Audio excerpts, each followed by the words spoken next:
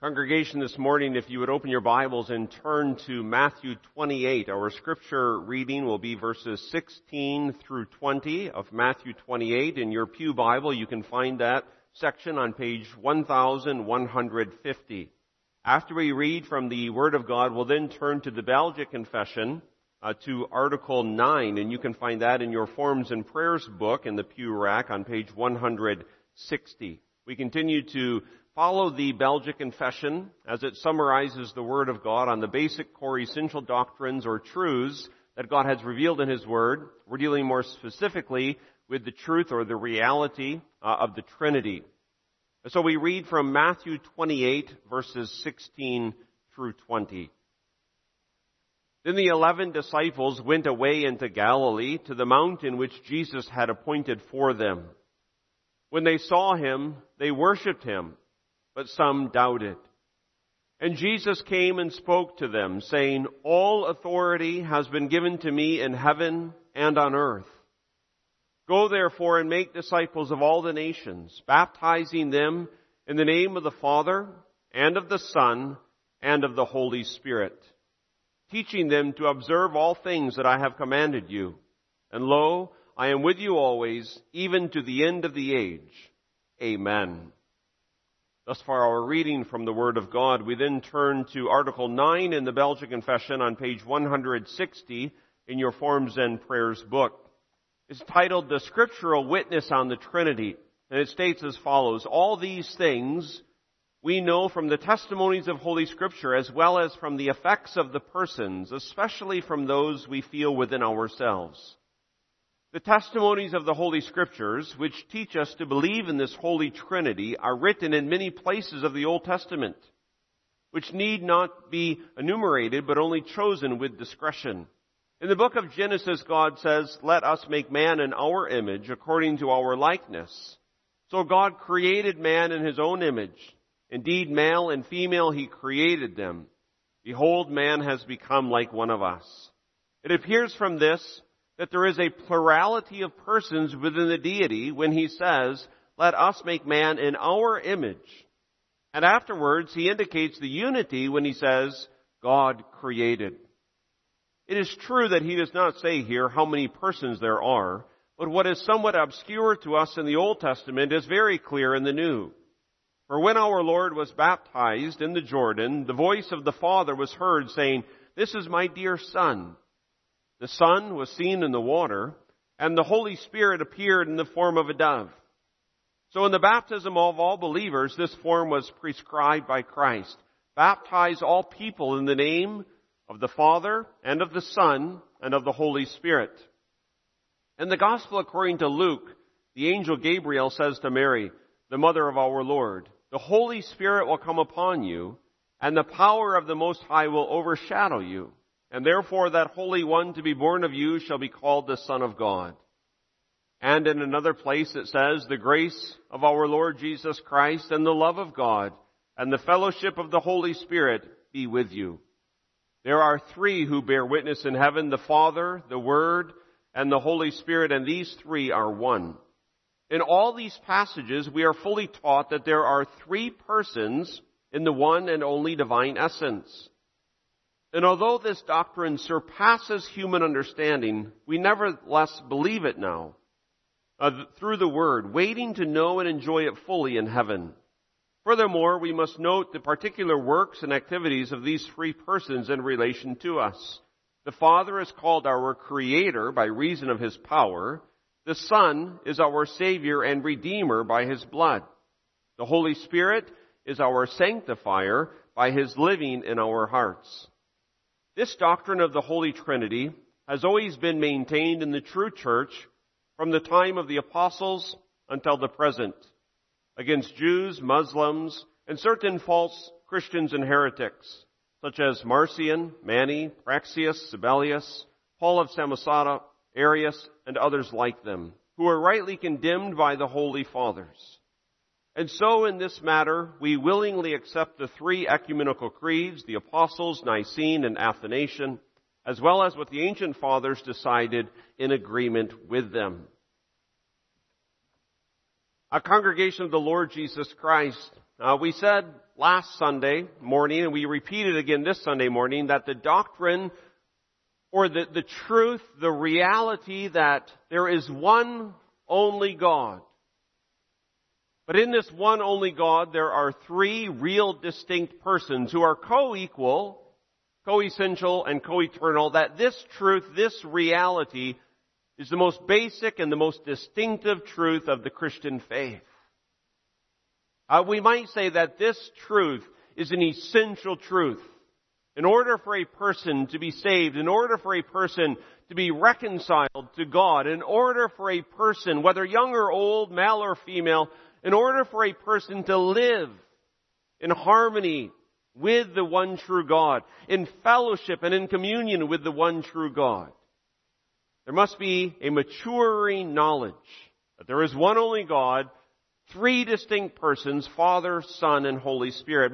But what stands before us this morning and what weighs upon the pastor heart is you and I must not only know this truth, but we also must know why we believe in this truth. Now that's true for all of us, but especially for the young people of this congregation.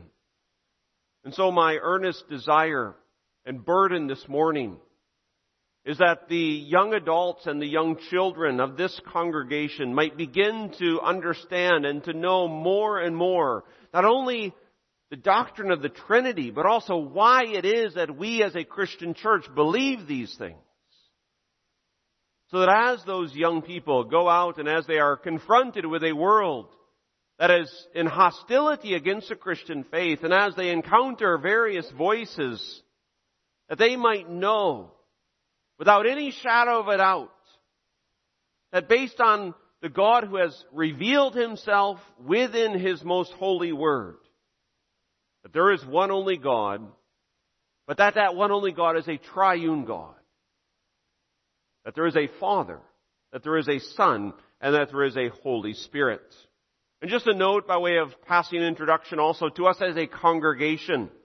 Applies, of course, to the pastor and to the elders and to the office bearers and to the parents, to the grandparents, and to all who are involved in any type of education within this congregation, whether it be catechism or Sunday school, young adults, the various Bible studies. We must labor. We must work diligently so that the next generation of the Christian faith not only understands the Christian faith, but also understands why it is that we believe these things. And so we turn our attention this morning to this theme, our belief concerning the revelation of the Trinity. Well, notice first of all the need for the revelation, and then secondly the content of the revelation, and then thirdly the distortion of the revelation. So we have our belief concerning the revelation of the Trinity, the need, the content, and the distortion. First of all, then we turn our attention to the need for this revelation of the truth of the doctrine of the Trinity.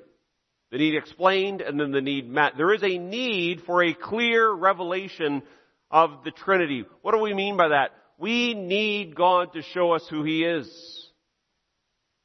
You and I, no matter how gifted academically, no matter how gifted intellectually, you can be a 4.0 student at the greatest of the educational academies within our land. You can score the highest on an IQ test. You may have unparalleled brilliance in your mental cognitive abilities. But you and I, by ourselves, can never ascend into heaven and peer into the divine being and come to any type of reliable knowledge of who He is. Rather, God must show us who He is. And you can read Exodus 18, 19, and 20 as God comes to Moses and through Moses to the covenant people of Israel. And you are reminded there that God met with Moses on Mount Sinai. But you will remember perhaps that the people of Israel did not climb up the mountain. They did not climb up to the heavens. They did not ascend up and come to a knowledge of God by their own efforts, but rather God came down.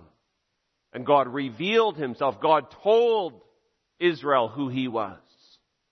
And that's why there is this need, especially in relationship to the Trinity, because the Trinity, to quote one ancient forefather, is a doctrine that surpasses human understanding. Now, it is not contrary to human understanding, but rather it is above human understanding. And this presents the great dilemma.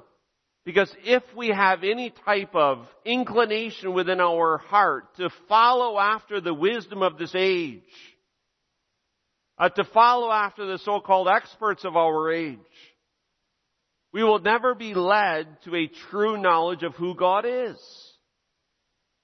And that's why we so emphatically insist upon our faith and our life has to be built upon the Word of God and upon the Word of God alone. Because apart from the Word of God, and we say this lovingly, but we say this also boldly, apart from the Word of God, you and I will never understand the one true God. And we will never enjoy the fellowship and the communion that there is with the one true God.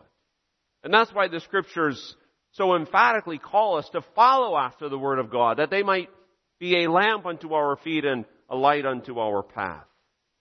Whether it be rationalism, mysticism, some type of scientific imperialism, they will never be able to afford us a comforting knowledge of the triune God. But even more than that, the need for the revelation of the Trinity is emphatically heightened by our need to understand who the mediator is, who the Christ is. And you can think of that famous question that Jesus presented to the disciples through Peter. Jesus asked in Matthew 16, "Who do men say that I am?" And that's still a pressing question for every single member of the human race. Who do people say that Jesus Christ is? Well, a variety of answers are offered today just as they were in the days of Jesus Christ. So some people say, well, Jesus, he's a wise sage, so to speak. He offers us some proverbial truths of how to live our life. Is that who Jesus is? Others say, well, he was some type of religious leader who started some type of following. Perhaps others say he was an individual who showed us a concern for the oppressed within society. All of these things are perhaps true at some level. But then Jesus in Matthew 16 turns to Peter and says, "Who do you say that I am?" And that's a question that continues to confront every single one of us. And so I would present that question to you as an individual as you hear these words this morning. Who do you believe Jesus is? You can't escape that question. You can't escape Jesus Christ. You can't escape a confrontation with His claims that He is the eternal Son of God, that He is the one only mediator. So right now this morning, who do you say Jesus Christ is? In order to answer that question correctly, we need the revelation of the Trinity so that we might say by the Spirit's illuminating work into the revelation of the Word of God that we believe that Jesus Christ is the eternal Son of God, the Messiah, the one and only Savior. In order to make that claim, in order to have that understanding, there must be the revelation of the triune God within His Word, as well as the acceptance of that revelation by the internal work of the Holy Spirit. And so the need is explained by the identity of Christ in light of the mystery of the Trinity, but the need is met by a uniform testimony. What do we mean by uniform testimony? The true church has always been clear from her very inception in the days of the apostles down to our present day that there is a triune God. And so we have these ecumenical creeds that the Belgic Confession references. The Apostles' Creed is clearly Trinitarian, we say, in its framework. And so you can think, and you ought to think, every Sunday night as we recite the Apostles' Creed, it begins, I believe in God, one God. Not I believe in gods. Pluralism is ruled out when it comes to our understanding of God. I believe in God, this one divine essence. But in this one God, I believe the Father. I believe the Son. I believe the Holy Spirit. And the Nicene Creed does not contradict the Apostles' Creed, but rather elaborates a bit more specifically in the area of who Jesus Christ is. And the Athanasian Creed begins to broaden that understanding out even further. But all three of these ecumenical creeds that were formed and adopted by the early church are clear and are uniform in their testimony. And that's because the Scriptures itself is clear. Now we understand, at least hopefully we understand, that as the Bible historically progresses from Genesis all the way to the book of Revelation, as we have it in canonical order, there is a greater and greater clarity to that which is revealed, but there is never any contradiction. Numerous passages were referred to by the author in the Belgic Confession in Article 9, but you can just take what is revealed so clearly in Genesis chapter 1. There is a clear revelation that God is one in His essence. And so there is the singular, and you can think of Genesis 1, 26 and 27. I understand that that's not a full, clear revelation of the Trinity, but there is the revelation that there is one divine essence. Then God said, God is in the singular. And notice also, let us make man in our image. Image is in the singular. There's not the reference, let us make man in our images.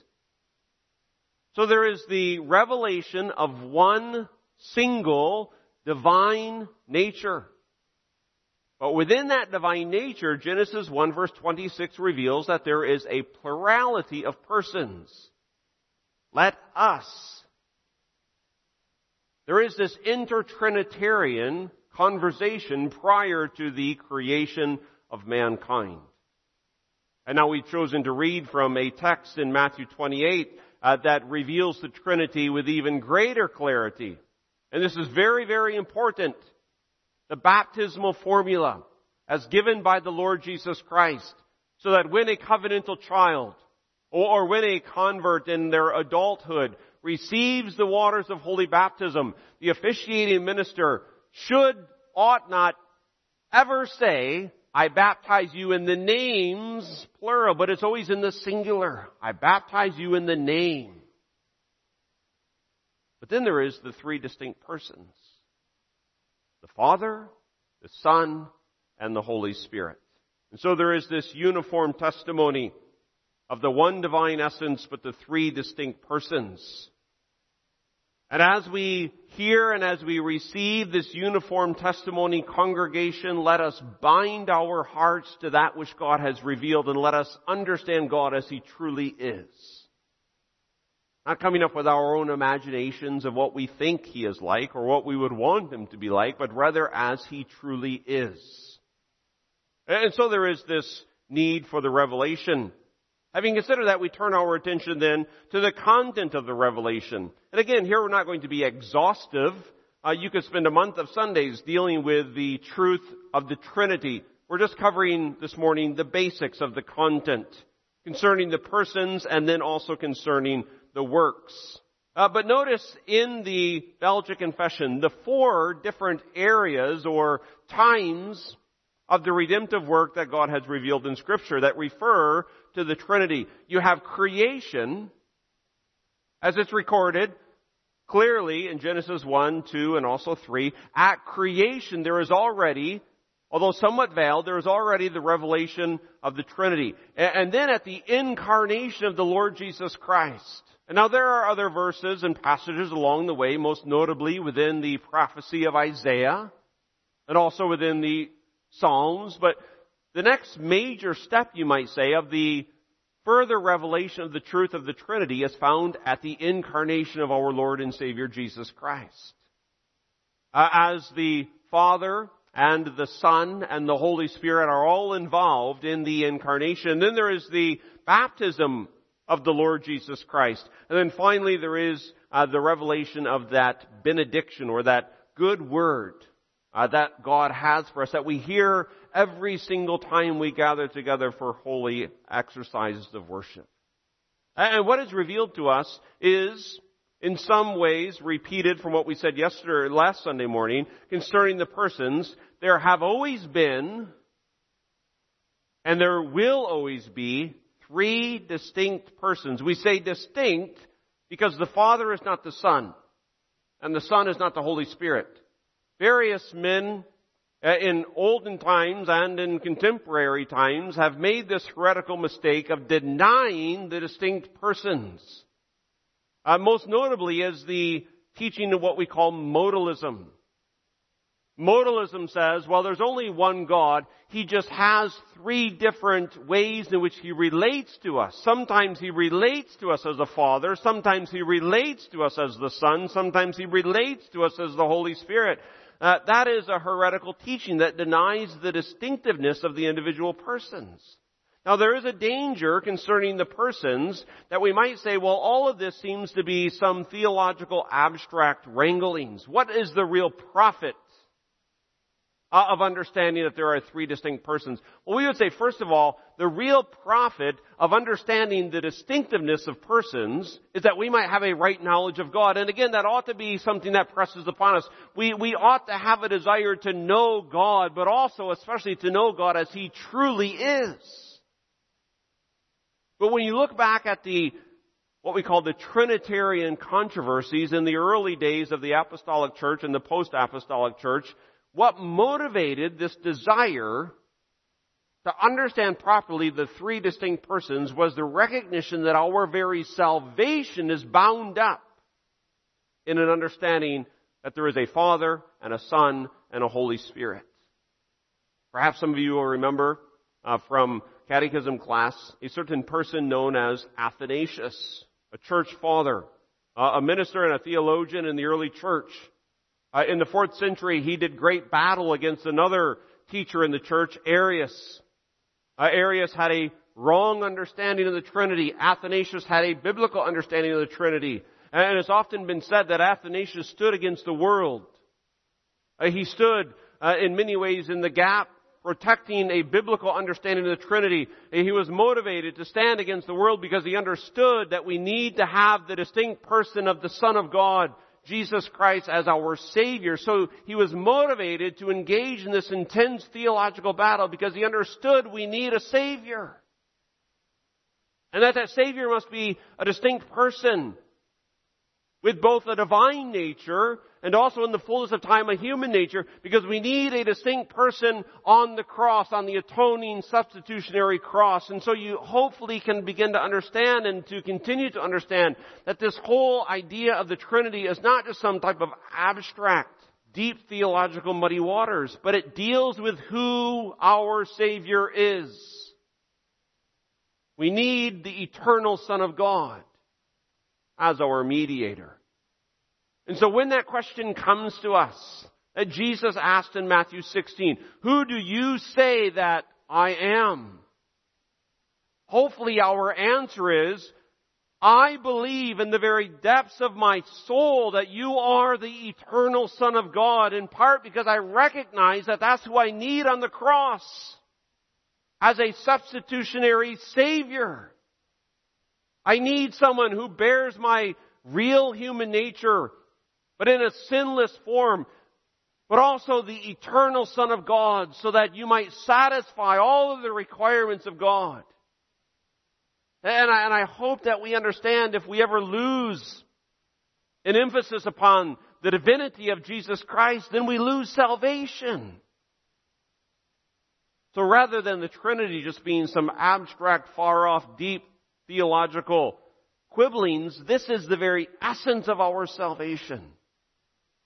That we believe there are three distinct persons, but one divine essence. And that then brings us into the content concerning the works. We must be clear on what God's work is.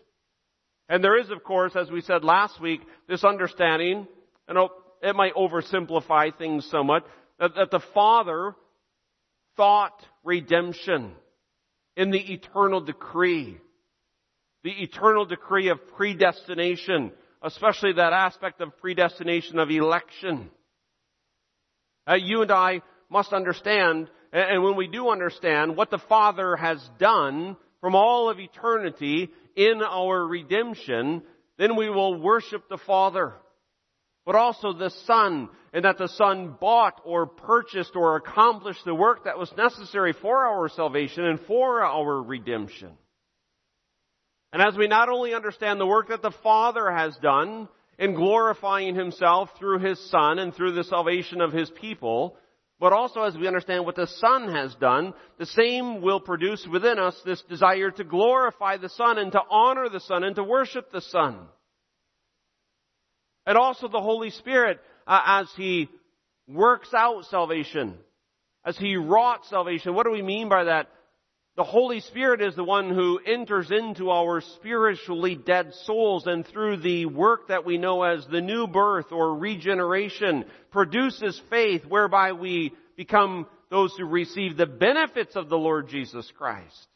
And so what we're trying to portray before us is that we ought to be, we must be, those who love each person of the Trinity because we understand something of the glory of each person of the Trinity, especially as that glory is revealed in the work of salvation or the work of redemption. You might say it this way: which person of the Trinity could you do without? And the answer is none.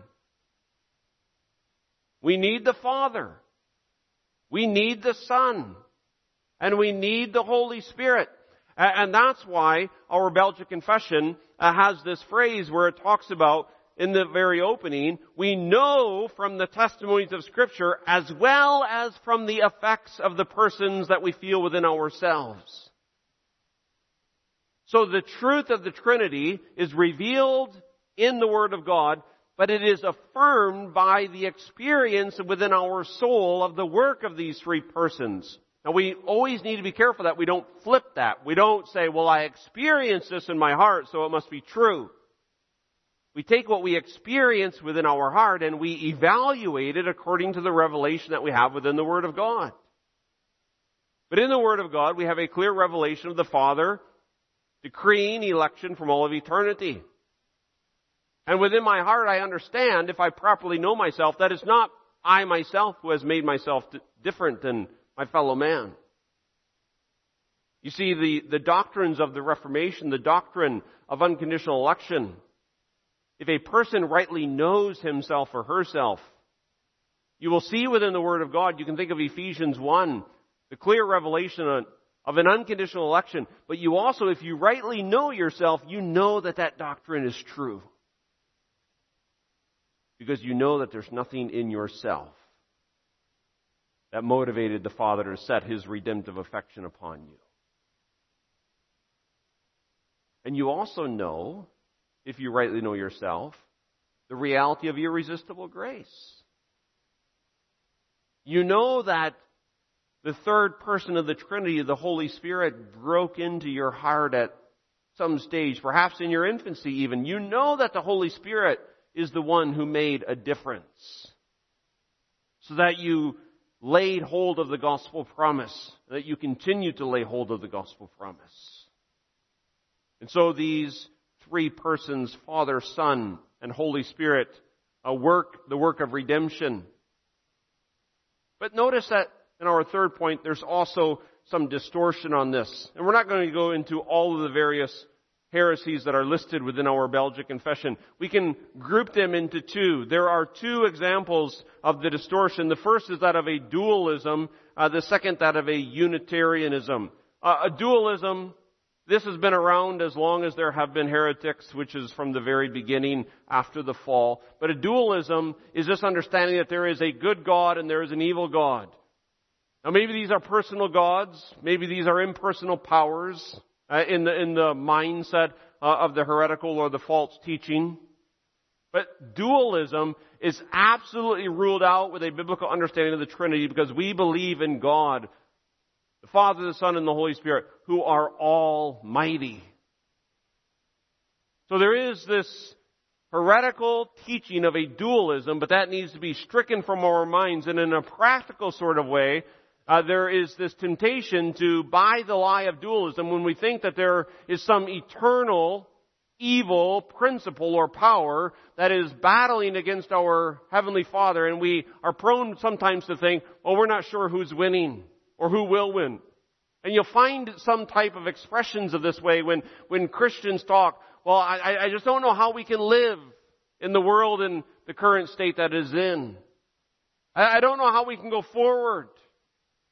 And you hear well-meaning people, and I share the concern, but it's not a biblically grounded concern. When we say, well, I'm not sure how my children and my grandchildren and my great-grandchildren, how they will do. That's why we come together every Sunday night as a Christian church, and we profess that we believe in God the Father Almighty. Almighty. Dualism is rejected by the Christian faith, but also a form of Unitarianism, which denies the distinct persons. And here you can think of Judaism, you can think of the Islamic faith. Now, especially to the young people of this congregation, you're living in a culture and in a world that is blatantly and aggressively pluralistic. What do I mean by that? Is you're going to be confronted with individuals who say, well, all faiths are equally valid. And you are going to be confronted, as I also am going to be confronted, with charges of hate speech if we say, you know what? The Islamic conception of God is a lie. The Judaistic conception of God is a lie. Now our hearts break for those who are caught underneath that lie. But their conception of God is not a biblical, not a right understanding of who God is. And you can think of the Jehovah's Witness as he or she comes to you and confronts you. They do not believe that Jesus Christ is the eternal Son of God, so they do not rightly understand who Jesus Christ is. And our heart breaks for those who are caught underneath the bondage of these lies. But against these distortions, we need to have a proper understanding of who the one only true God is. Father, Son, and Holy Spirit. Because there is a danger underneath this distortion. And the danger of these distortions regards salvation. That's why our early ecumenical creeds state, anyone then who desires to be saved should think in this way about the Trinity. In order for there to be salvation, there must be the maturing understanding that the Father is God and the Son is God and the Holy Spirit is God, but yet there are not three gods, one only God. In order for someone to have salvation, in order for someone to be reconciled with the Father, there must be an understanding of the work of the divine Son of God and also the experience of the work of the divine Holy Spirit. And this demands our instruction and it demands our faith. And with that we conclude. First of all, a word of exhortation concerning our instruction. As a congregation, especially in relationship to the next generation of this church and of the church more broadly speaking, we must double down on our efforts to hand the baton of faith to the next generation. On one hand, you might say, well, these are deep, mysterious truths, and that they are, but they are also simple, basic Christian truths. And so we must, with fervent prayer, but also with an earnestness and an eagerness and a zeal, communicate to our young people and communicate to our covenantal children, this is the God whom we serve. Hear, O Israel, the Lord our God is one. And the nations must be baptized into the name of the Father, the Son, and the Holy Spirit. And so can we within our hearts make a vow amongst ourselves that we will not be content offering our children and our young people little trifles of entertainment as we gather together as a congregation, but that we will set before them in a winsome way the deep and profound, but also the essential truths so that our children and our young people will come to know the Father, the Son, and the Holy Spirit. Because this is essential for their salvation as well as for their well-being. And that's what distresses the hearts of faithful ministers and faithful elders and faithful office bearers, as well as faithful grandparents and parents, when we see so many areas of the Christian church mesmerized by mere triflings. Well, let's offer them, the children, a nice little backwarming message and send them out of the sanctuary so they can color and play puzzles and other types of games. No, let's gather them on our knees and on our laps and next to us in our pews. Let's gather them on the Sunday school and the catechism classroom chairs. And let's say to them, "Hear, O Israel, the Lord your God is one. The Father, the Son, and the Holy Spirit." Because this is where their faith needs to be directed. This is where our faith needs to be directed. Our faith must be directed to the one true God, the Father, the Son, and the Holy Spirit, who are all together to be glorified and worshiped both now and for all of eternity, world without end. Amen. Our Father in heaven, we do glorify your name because you are a wonderful God. We do confess that the essence of your being is incomprehensible to us. And yet you have truly revealed yourself as a triune God within the pages of Holy Scripture. And so we ask that the Holy Spirit would grant us the ability to understand, not exhaustively, but nevertheless truly, who you are. Not only for today, but also for the church of tomorrow and for the church of all ages. May this truth, the truth of the triune God, never be lost, never be distorted, never be corrupted, but always be appreciated. And Father, we ask that even as these words have been spoken, that they might have produced faith within the hearts of children and of young people, as well as adults and even elderly saints, that we might live and die with the profession that we believe in God, the Father, the Son, and the Holy Spirit. Amen.